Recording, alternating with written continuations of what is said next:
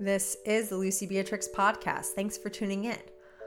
On my show, I talk about going from fashion model on the cover of magazines to running fast, far, and even breaking the tape at races around here in New York City.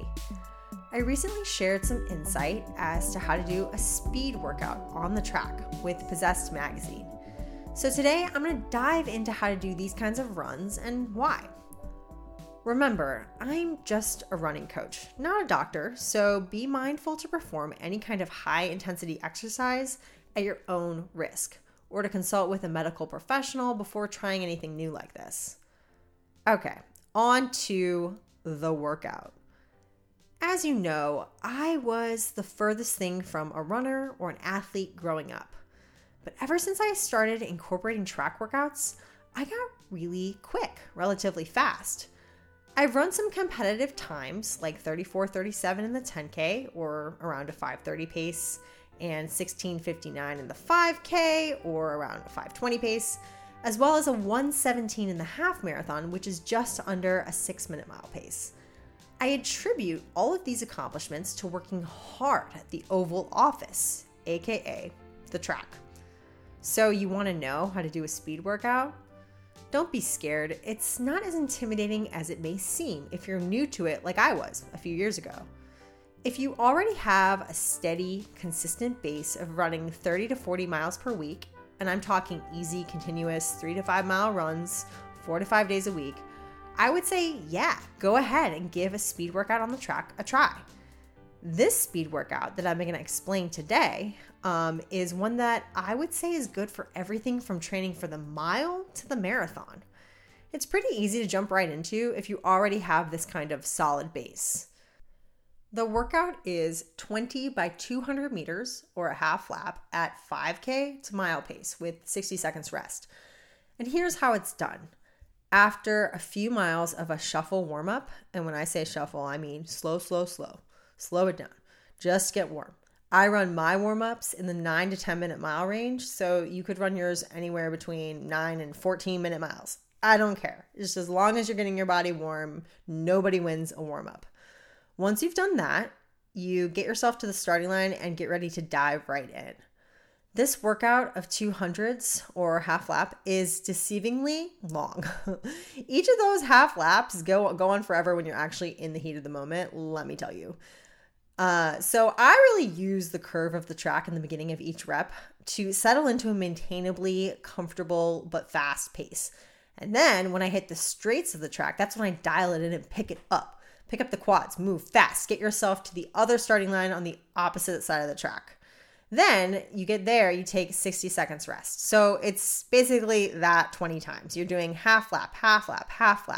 But in between each of these half laps 20 times, you're taking a minute break to calm yourself down. The key is that you don't want to go too fast in those first few reps since 20 is kind of a lot. So just turn on, tune in, and run fast. I like to start around 5K pace and then work my way down to my goal mile pace. So I'll start in the 5:20s and work down to like 4:55. This kind of a workout on the track shakes you out of your comfort zone or the monotony of just logging the miles. In an anaerobic state where you go from 0 to 60 in mere seconds, you teach your body how to be more efficient. Or you're going balls to the wall pace, and it makes you a stronger runner from the inside out to jolt your body out of that normal, steady routine that you're normally running at. Pro tip is to really take advantage of those 60-second rests. Get so chill and calm your body down, lower the heart rate in between each of the reps when you're going fast. 20 is so many reps, but the thing is that this makes it so that your intervals don't matter as much. Like since there's so many, you can afford to let one interval be slower where you catch your breath. And you're just teaching yourself how to move fast when fatigued. It's really valuable when you start to get into races because that's all you're doing is learning how to go fast when you don't feel like it or learning how to sit inside of the discomfort. And there you have it. It's pretty simple. You just do that 20 times, boom, you've done your track workout. Just try not to hurt yourself. So keep yourself contained. I always tell my athletes, this is not a race. We're not trying to win anything. So calm yourself down.